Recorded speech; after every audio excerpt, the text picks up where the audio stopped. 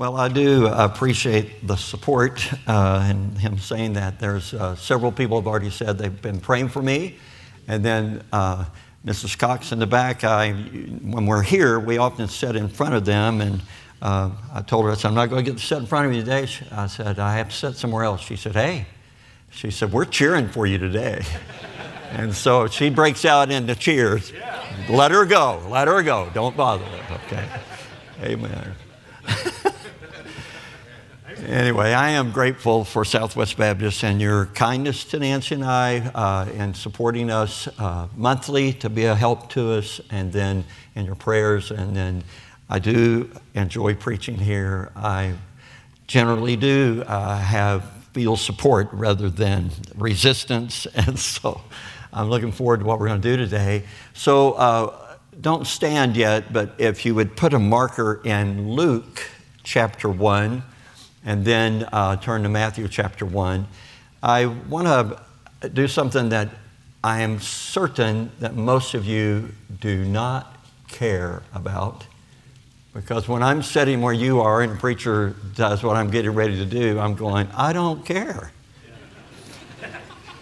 So what I'm getting ready to do is tell you how this sermon kind of came about. See, there you go. I knew you didn't care, but I care. And so I get to preach in Springfield, Missouri, the last 14 years or so, the Christmas service they have, because our family has been going there.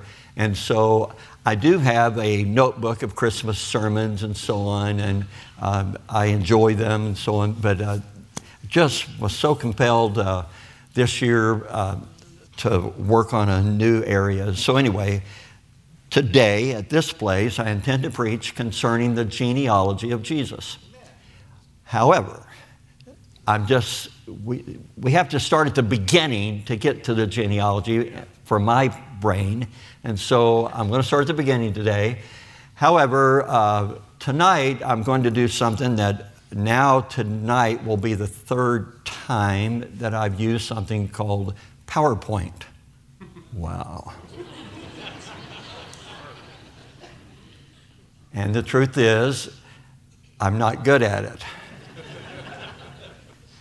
However, to see it, when I preach, like I said, I know you don't care. Doesn't matter, I'm telling you, since I'm the one standing here. All right, when I preach, I like to help you see what I see. My head, if I can see the pictures, I think I can tell other people about it, and you can see it too. If I'm trying to preach and I can't see it, well, I'm wasting my time and your time. And I've done that in my life. I've not been able to see what I'm trying to get across in a way that helps people see it. So tonight, the genealogy of Matthew chapter 1 is incredible, and I've been overwhelmed by it. I started at November, right after Thanksgiving, working on the genealogy, and I became so enthralled in it. And like I was saying this to another pastor, he said, well, you, not like me, I have to prepare 2 or 3 or 4 brand new messages every week.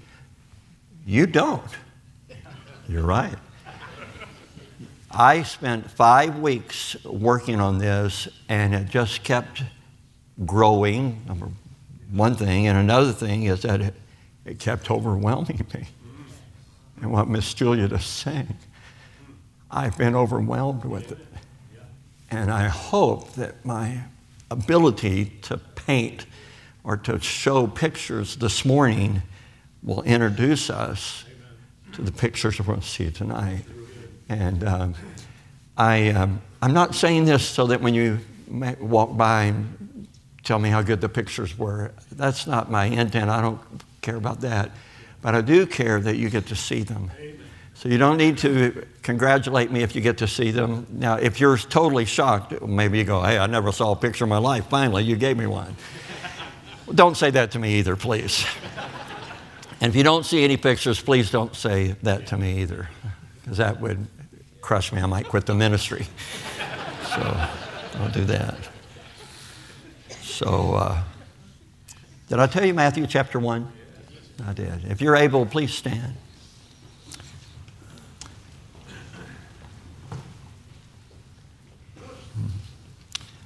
I'm not going to read all the genealogy this morning or tonight, but I am going to just bump into it, chapter 1, Matthew, verse 1. The book of the generation of who? Of Jesus Christ, the son of David, the son of Abraham. Abraham begat Isaac, and Isaac begat Jacob, and Jacob begat Judas, that's Judah, and his brethren. And Judah begat Phares and Zerah of Tamar, and Phares begat Esrom, and Esrom begat Aram. And you go down here to verse 16, and Jacob begat Joseph, the husband of Mary, of whom was born Jesus, who is called Christ. These are just beyond we know it's God's word, so it has import. We're aware of that. And when I read the genealogies in the Old Testament and the Chronicles and so on, I'm going, I know they're in here for a reason, God. But I don't have a clue. And for years and years, I've just moved over the genealogy. Several years, maybe 4 or 5 years ago, I heard a young preacher preach at a preacher's meeting, Matthew chapter 1, and I was amazed. And they didn't have it recorded. I just was amazed, but I thought, well, that was good. And then, but this year, several years later, God allowed me to spend the time, and I have been amazed by it. But to get to Matthew 1, I want to start at the beginning. So if you would turn to Genesis chapter 1, I'm going to preach the whole Bible. It's going to take a couple minutes. Since I brought that up, that reminded me, I wanted to say that I am grateful to get to preach at Southwest. And generally, not all the time, but generally Southwest is not a church that watches the clock. It's not, we didn't come to get out, we came to get something and hopefully even get in. And so I'm grateful for that. And I don't feel handcuffed on time, although I do have, I'm aware of what time it is. And so I know that many of you are going to think, good night, he preached an hour and 20 minutes. I promise you, I guarantee you right now it won't be an hour and 20 minutes. But it probably seemed like it though, so there you go. Here we go, in the beginning, verse 1. In the beginning, God created the heaven and the earth, verse 26. And God said, let us make man in our image, verse 27. So God created man in his own image. In the image of God created he him. Male and female created he them. Chapter 2, please. Verse 15. And the Lord God took the man and put him into the Garden of Eden to dress it and to keep it. Of every tree of the garden thou mayest freely eat. Verse 17. But of the tree of the knowledge of good and evil thou shalt not eat of it. For in the day thou eatest thereof thou shalt surely die. Verse 18, Eve is not present in verse 17. In verse 18, and the Lord God said, it's not good that man should be alone. I will make him an helpmeet for him. So he makes Eve. Chapter 3. Before we read chapter 3, I'd like to have prayer with you. Our great God, I love you. I want to say thank you so much for another Lord's Day. It's obvious that you know that we have a calendar and we mark time, and this is our last Sunday of this year. And thank you for faithful, dedicated people that come to church on New Year's Eve. Thank you for faithful people that love you and your word and support your ministry, your work by their faithfulness to giving. And Lord, we give you the glory for that. It's obvious. It's not by us and because of us. It's your goodness, and your conviction, and your touching hearts that we do any of this. So thank you. So thank you for privilege that's mine to preach. I do. Please help me to communicate, to get across truth. I know your word says that I can have power and unction and utterance. Please help me. And then I pray all of us are willing and ready hearers. And then, Lord, as I get to the conclusion in my head right now, I'm thinking about the conclusion of where we're going, that I'm overwhelmed in your goodness. I pray you'd help me get that across. So we're looking forward to what you're going to do. Jesus, we're looking forward to when we get to see you. It's in your mighty and holy name we pray. Amen. Amen. You may be seated. Let's keep going. Genesis 3 now, verse 1. Now the serpent was more subtle than any beast of the field which the Lord God had made. Let's stop right there. We have the whole Bible, and we know who the serpent is. In fact, in the Revelation, it says that old serpent called the devil and Satan. We know who he is. I don't have time, but I am curious, though. Did Eve know who he was? Not likely. I don't know that. It is surprising that when the serpent talked to Eve, Eve didn't pass out. She wasn't shocked that an animal was talking to her. And she talked back. Kind of odd, but regardless. Let's keep going. In the middle of verse, whatever verse we're on, it was more subtle than any beast of the field which the Lord God had made. And he said unto the woman, Yea, hath God said, You shall not eat of every tree of the garden? And the woman said unto the serpent, We may eat of the fruit of the trees of the garden, but of the fruit of the tree which is in the midst of the garden, God had said, You shall not eat of it, neither shall you touch it, lest ye die. Or where did she learn this from? She had to learn it, evidently, it's assumed anyway, that she learned it from Adam.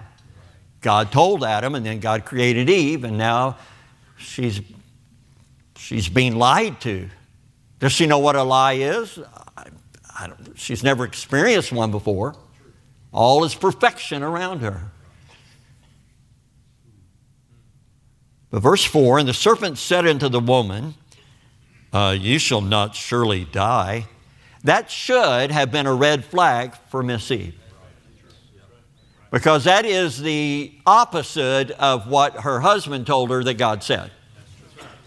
So she's got a choice here. I'm going to believe God or this snake. Let's see and there she is. Verse 5. For God doth know that in the day that ye eat thereof, then your eyes shall be opened, and ye shall be as little gods, knowing good and evil. Verse 6. And when the woman saw that the tree was good for food, and it was pleasant to the eyes, and a tree to be desired to make one wise, she took of the fruit thereof and did eat, and gave also unto her husband with her, and he did eat. In the book of Timothy, the scripture lets us know Adam was not deceived, but the woman being deceived. One of the things that you have to try to get in your head anyway, if you are deceived, you don't know it. And here she is, talking with the snake. And he's got this choice thing going on. But she's being deceived. She doesn't know she's being deceived. But Adam, he was not.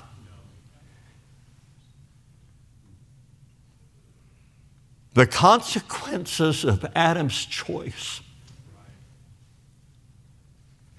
I never considered this. He went in with his eyes wide open, and he chose to die with his wife. I know you don't know this, but I'm a romantic. Hey, I cried Hallmark movies. And sorry, I cried Hallmark commercials.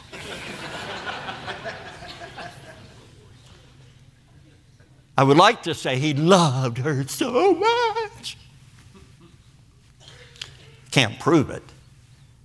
You have to make up a fantasy, but I do know this. His eyes were wide open and he chose to die with his wife. Because of this choice, the book of Romans instructs us, wherefore, as by one man sin entered into the world, and death by sin. So death is passed upon all men because of that choice. And then because of that choice, for that all have sinned.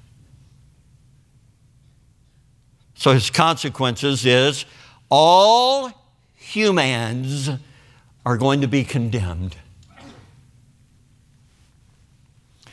And because of this condemnation, death is passed on all humanity. Also, sinfulness is passed on all humanity. So in 3:15, God makes a promise to that old serpent. Look at it, 3:15. God has Adam and Eve and the serpent present, and God says, I will put enmity between thee and the woman, between thy seed and her seed. Her seed shall bruise thy head. Her seed will bruise the serpent's head. And thou, hey serpent, thou shalt bruise his heel. All right?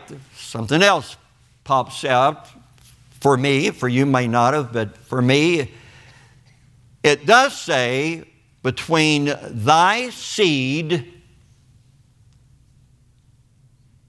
and her seed. Now we're going to come to her seed, and most of us in the room already know who her seed is. But it says Satan has a seed. Says it. It says her seed shall bruise thy head. That's an individual. That's a personage. It's the old serpent.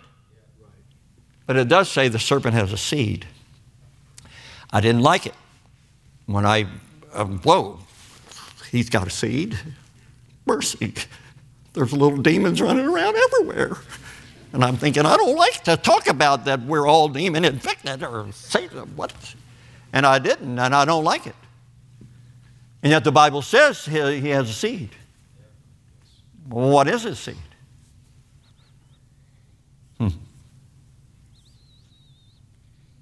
Well, let's go ahead and do this. There's only two sides. There's God's side and the old serpent. There's God's side and Satan's side. Amen? You're on one or the other. That's a reality. That's a fact.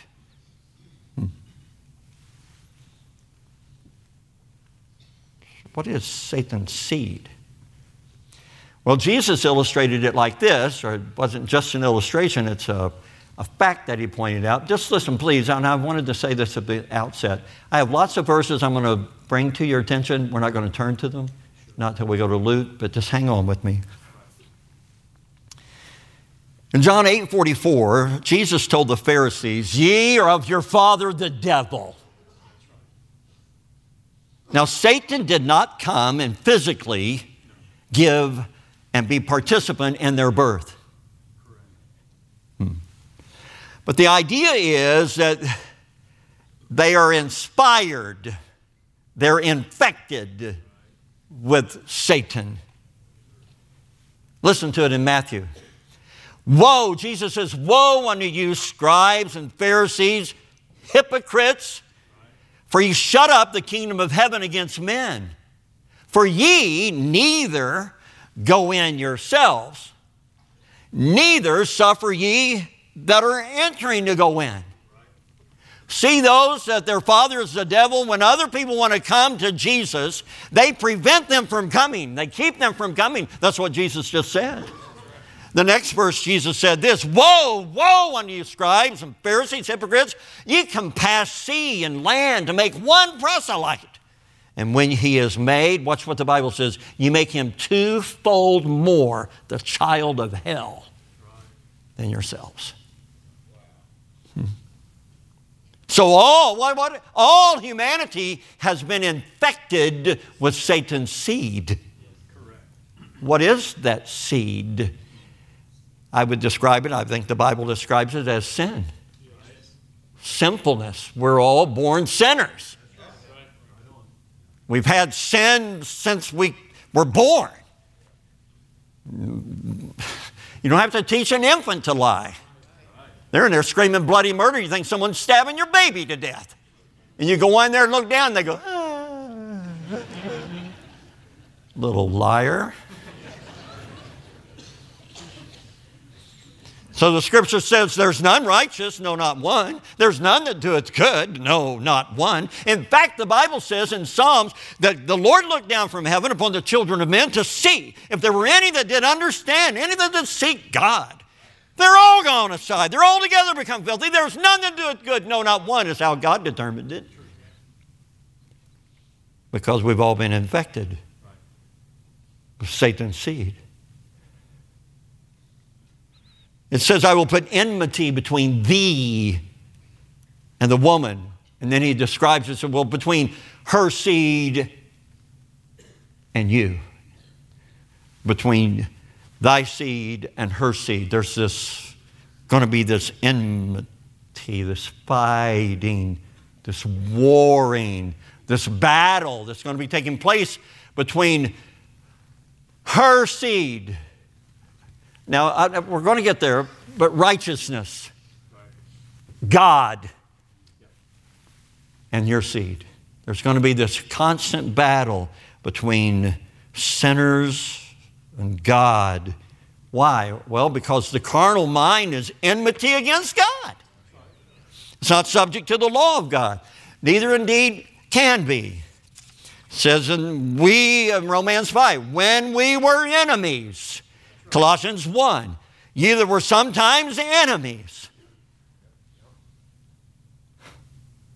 Because of the choice Adam made. The Bible says, listen, the day thou eatest thereof, thou shalt surely say it out loud.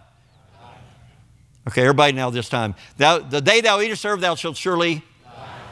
Yeah. Adam and Eve ate it. Did they fall down dead? Right there, they're gone. No, they didn't fall down dead. Physically, they didn't die. But when God said, let us make man in our own image, he did. He made him body, soul, and spirit in our image. The day thou eatest thereof, thou shalt surely die. Well, they died that day, and they all died. They died spiritually. And now every baby born is born body, soul, and dead spirit. That's why Jesus said you must be born again. Amen. Adam is expelled from the garden. And here's a horrific thing that we don't spend time on, or I don't, but he doesn't get to have fellowship with God anymore. The fellowship is broken. And this lack of fellowship is passed on all humans because we're all born dead in sin. In fact, Corinthians says, for as in Adam, all die. For since by man came death. Ephesians says, we were dead in trespasses and sin. So because of Adam's choice, all humans need to be quickened. Or you could say it like this, regenerated. Or you could say it like this, made alive. We need to be cleansed. We need to be forgiven. That's why Jesus says, Nicodemus, marvel not that I say unto thee, ye must be born again. And old Nicodemus is scratching his head. He's a bright man. He's intelligent. He's educated. And he goes,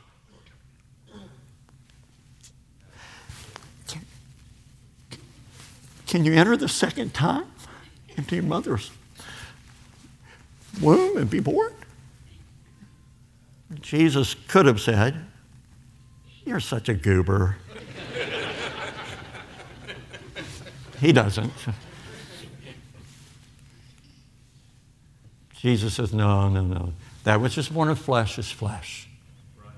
That which is born of spirit is spirit.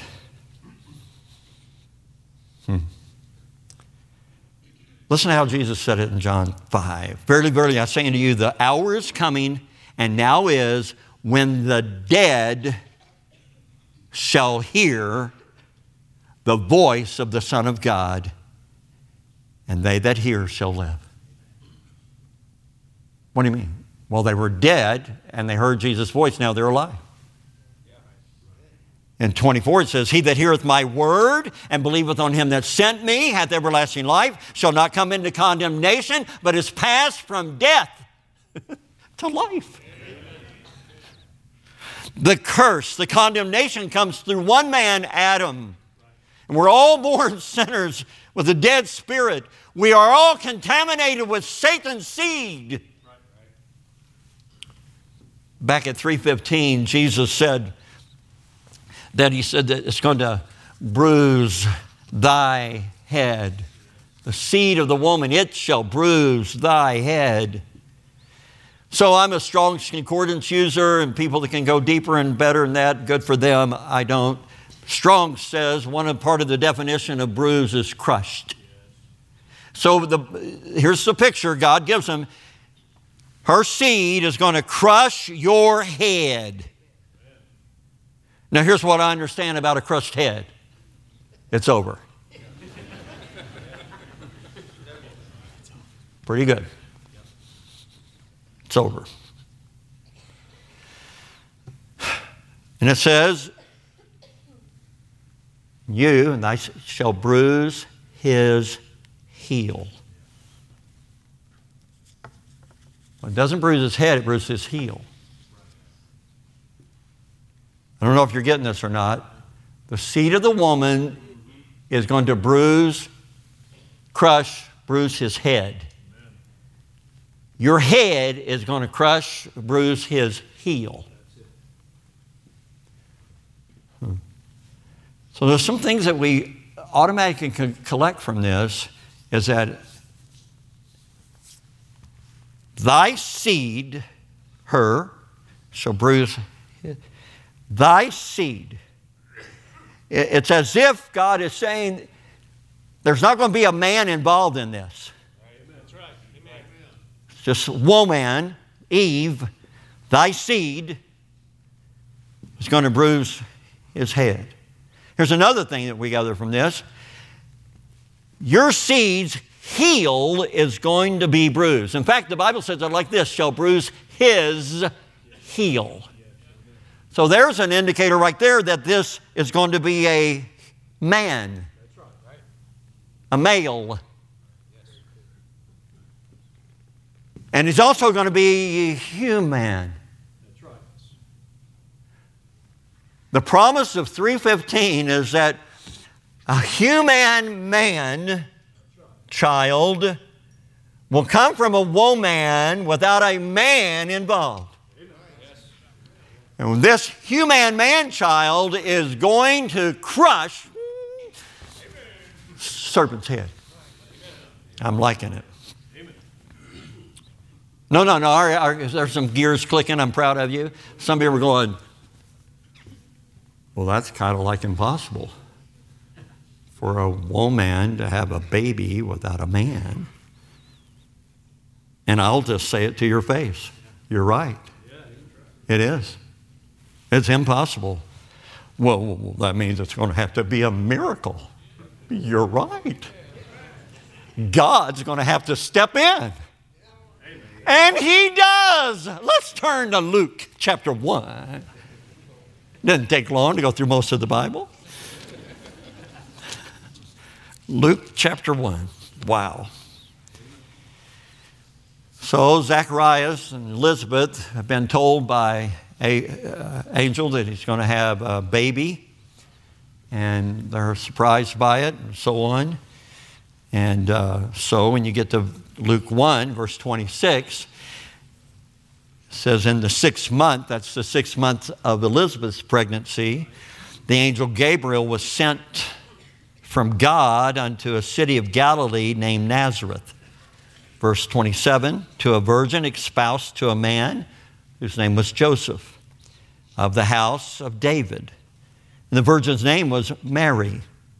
And the angel came in unto her and said, Hail, thou that art highly favored, the Lord is with thee. Blessed art thou among women. Verse 29, and when she saw him, she was troubled at his saying, and cast in her mind, what manner of salutation this should be. Verse 30, and the angel said unto her, Fear not, Mary, for thou hast found favor with God.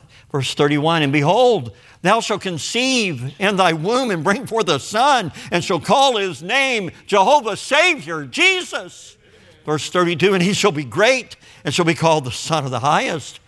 And the Lord God shall give unto him the throne of his father David, and he shall reign over the house of Jacob forever, and of his kingdom there shall be no end. Verse 34, then said Mary unto the angel, Well, how shall this be, seeing I know not a man? And the angel answered and said unto her, The Holy Ghost shall come upon thee. The power of the highest shall overshadow thee. And therefore that holy thing which shall be born of thee shall be called the Son of God. Just stop, take a breath here. Hey. There's a couple of things. There's lots of things, but a couple of things I want to think about is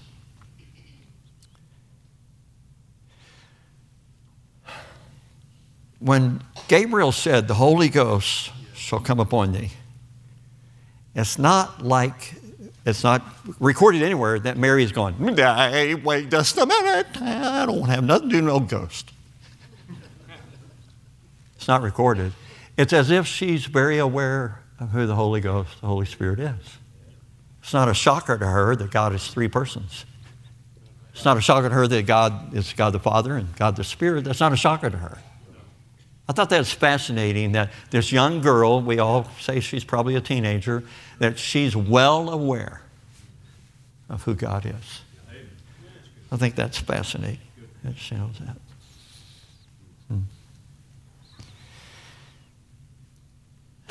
When she said, how shall this be? Seeing I know not a man. I think it's important and it's obvious to point out, she knows she's a virgin. And if anybody knows, Mary would know. The angel answered in verse 35, said, Hey, the Holy Ghost shall come upon thee, and the power of the highest shall overshadow thee. Therefore that holy thing which shall be born of thee shall be called the Son of God. So let's think about this. What are some things that Mary now knows after Gabriel showed up and shocked her? What does she now know?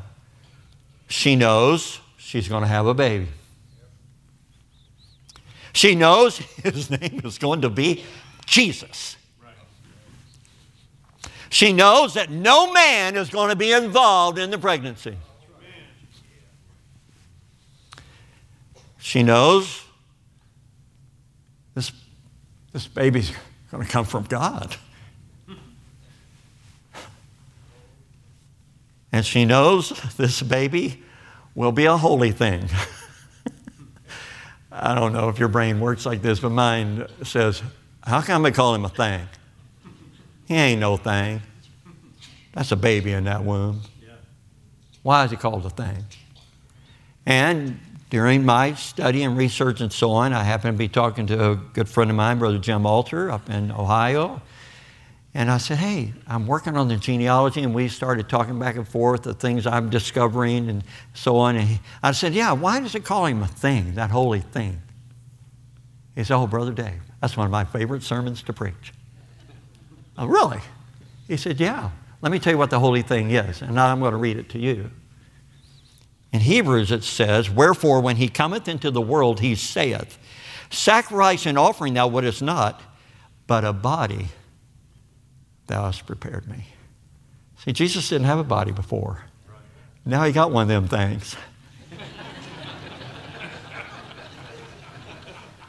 It's fascinating. There it is. And she knows he's going to be called the Son of God. Now, what do we now know because of what Mary now knows? Well, you and I now know the seed of the woman came down from God the Father.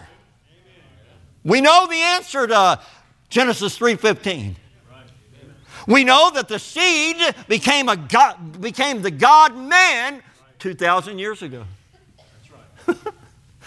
We now know that this seed, the God-man, his name is Jesus. Blessed be God. Here's the deal. Jesus is the serpent crusher. Boom. It's right there. I love it. Turn to Matthew chapter 1. Let me show you some more things here. Matthew chapter 1.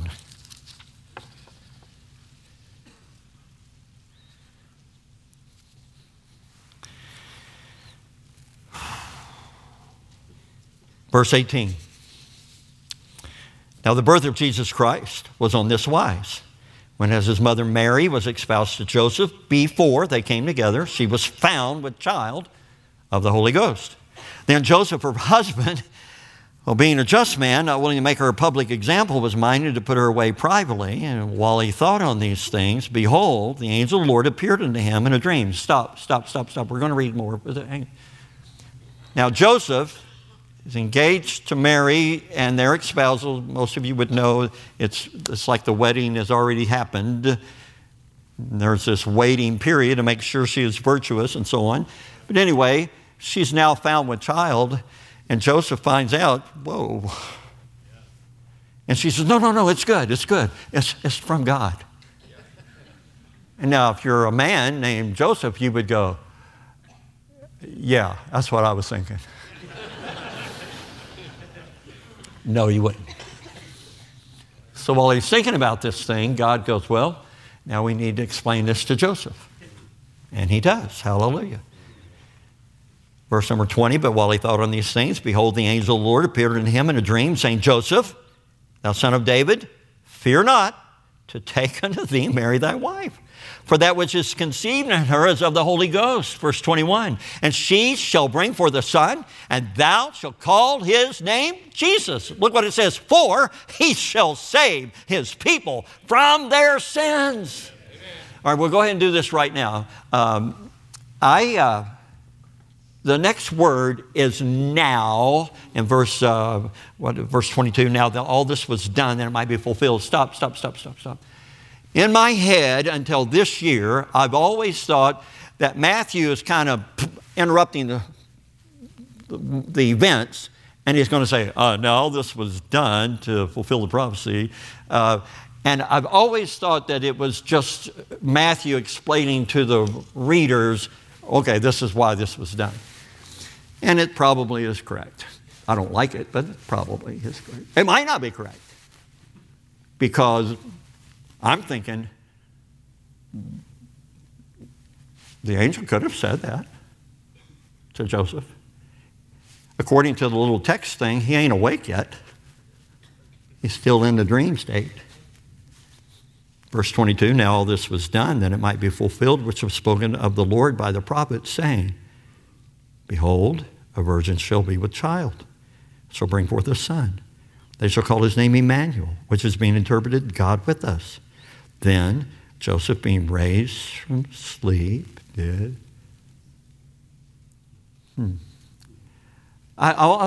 My entire ministry and life, I always say, well, yeah, he's explaining to the Jewish people who got the letter, no, this is a fulfillment of Isaiah 7:14. And it probably, that might be, in somebody that's a real good English major and grammar and verb tense and all those other words you say.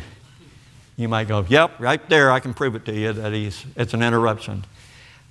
But I'm just saying, it doesn't say it's an interruption.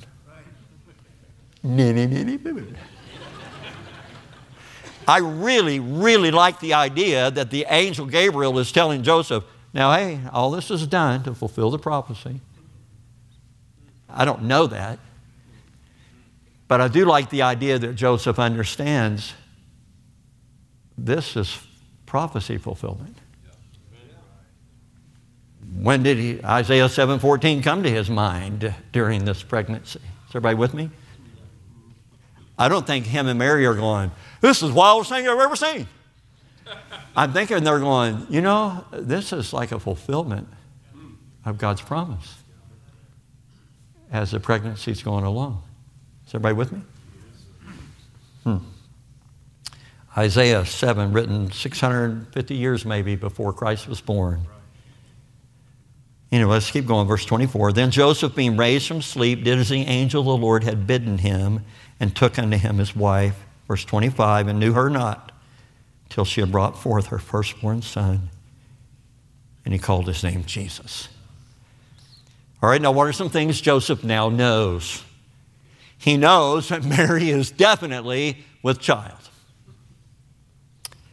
He also knows she is still virtuous. He also knows this baby came from God, the Holy Ghost. And since I brought it up, I will say that he's not shocked that he's aware of who God is and the Holy Ghost is. And he knows she will have a son, and his name will be Jesus. Why? For he shall save his people from their sins. Doesn't say from Rome. It says from their sins. He also knows his name is Emmanuel. God with us. What? He knows that God is coming by way of birth through Mary. Wow. How do you explain that to your parents? Wow. Does he believe it? Yeah. How do we know? He did what the angel said. He took Mary and didn't know her till the baby was born. His obedience is obvious that he has faith.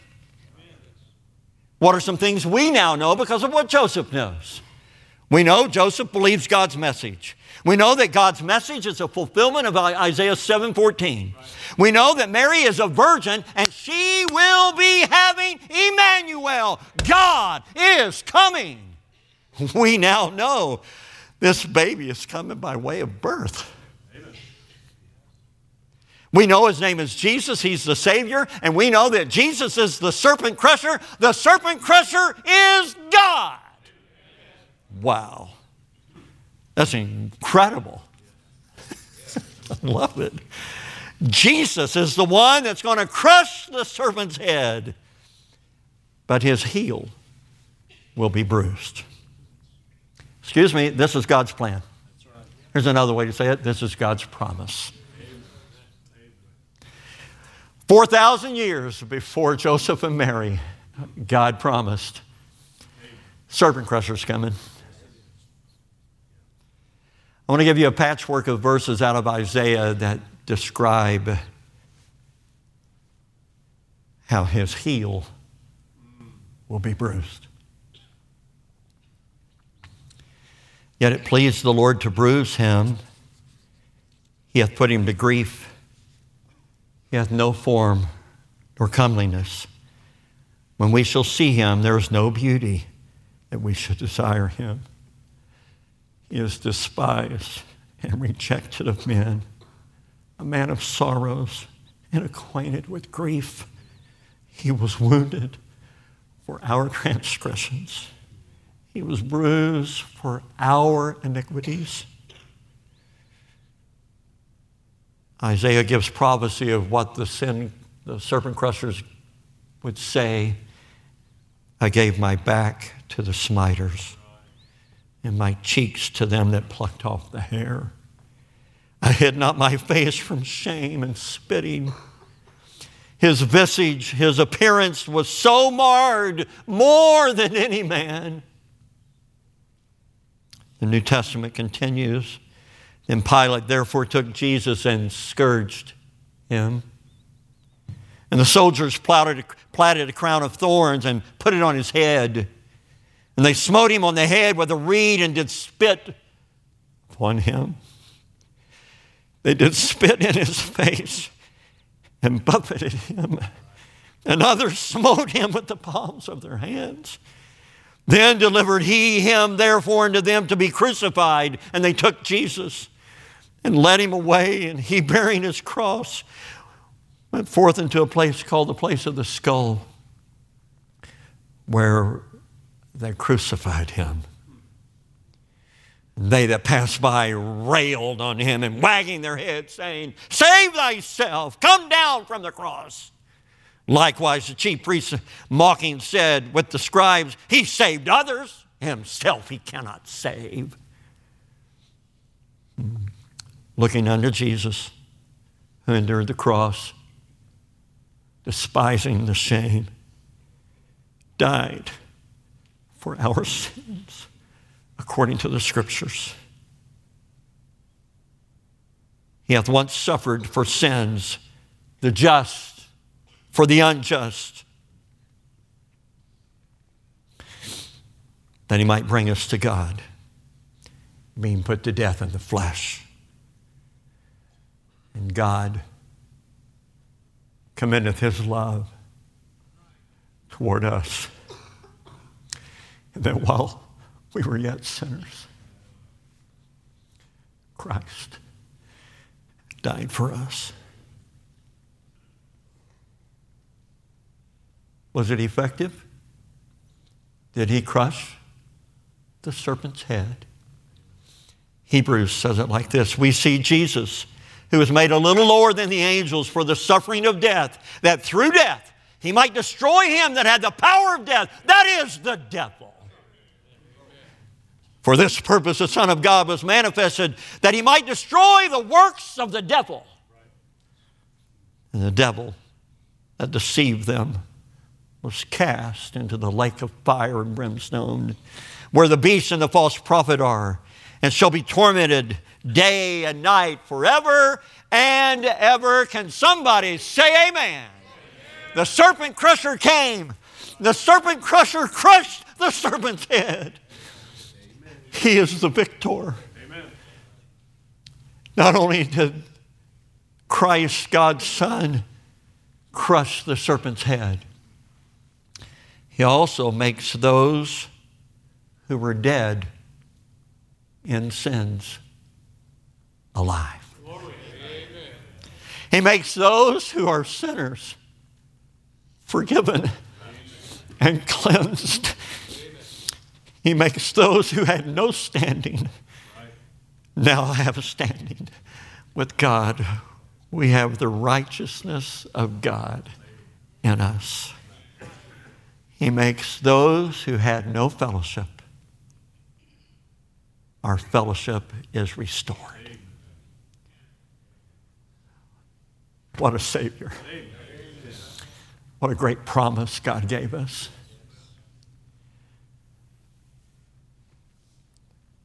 If you don't know you're forgiven, I got really good news for you.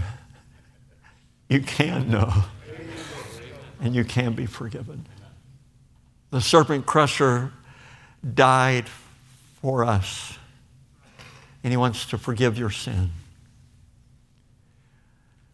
Many of you would know attending church, getting baptized, going through the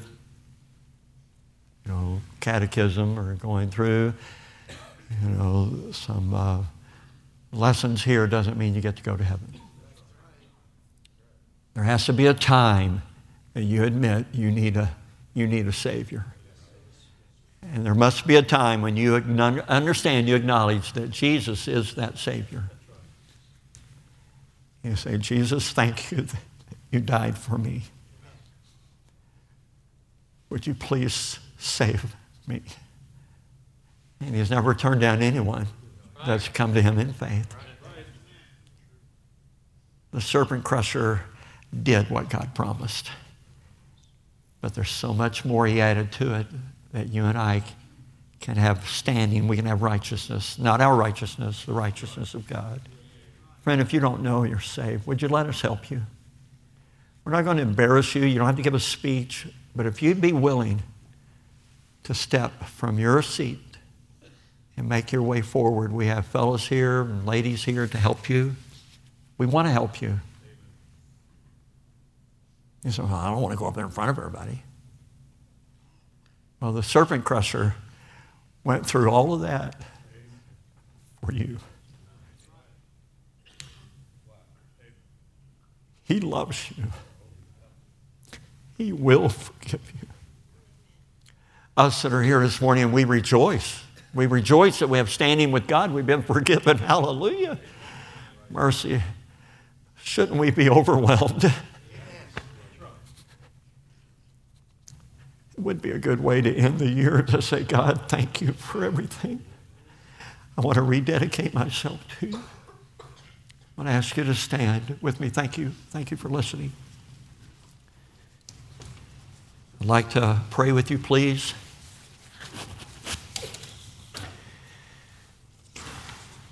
Dear God in heaven, I come to you again. I want to say thanks. Thank you so much. I am overwhelmed. And I pray that most of us in this room are overwhelmed with your great love for us. I pray for hearts that are struggling. They're not sure. They're doubting. They're not comfortable about eternity. Would you please convince them that you want to help them and you will?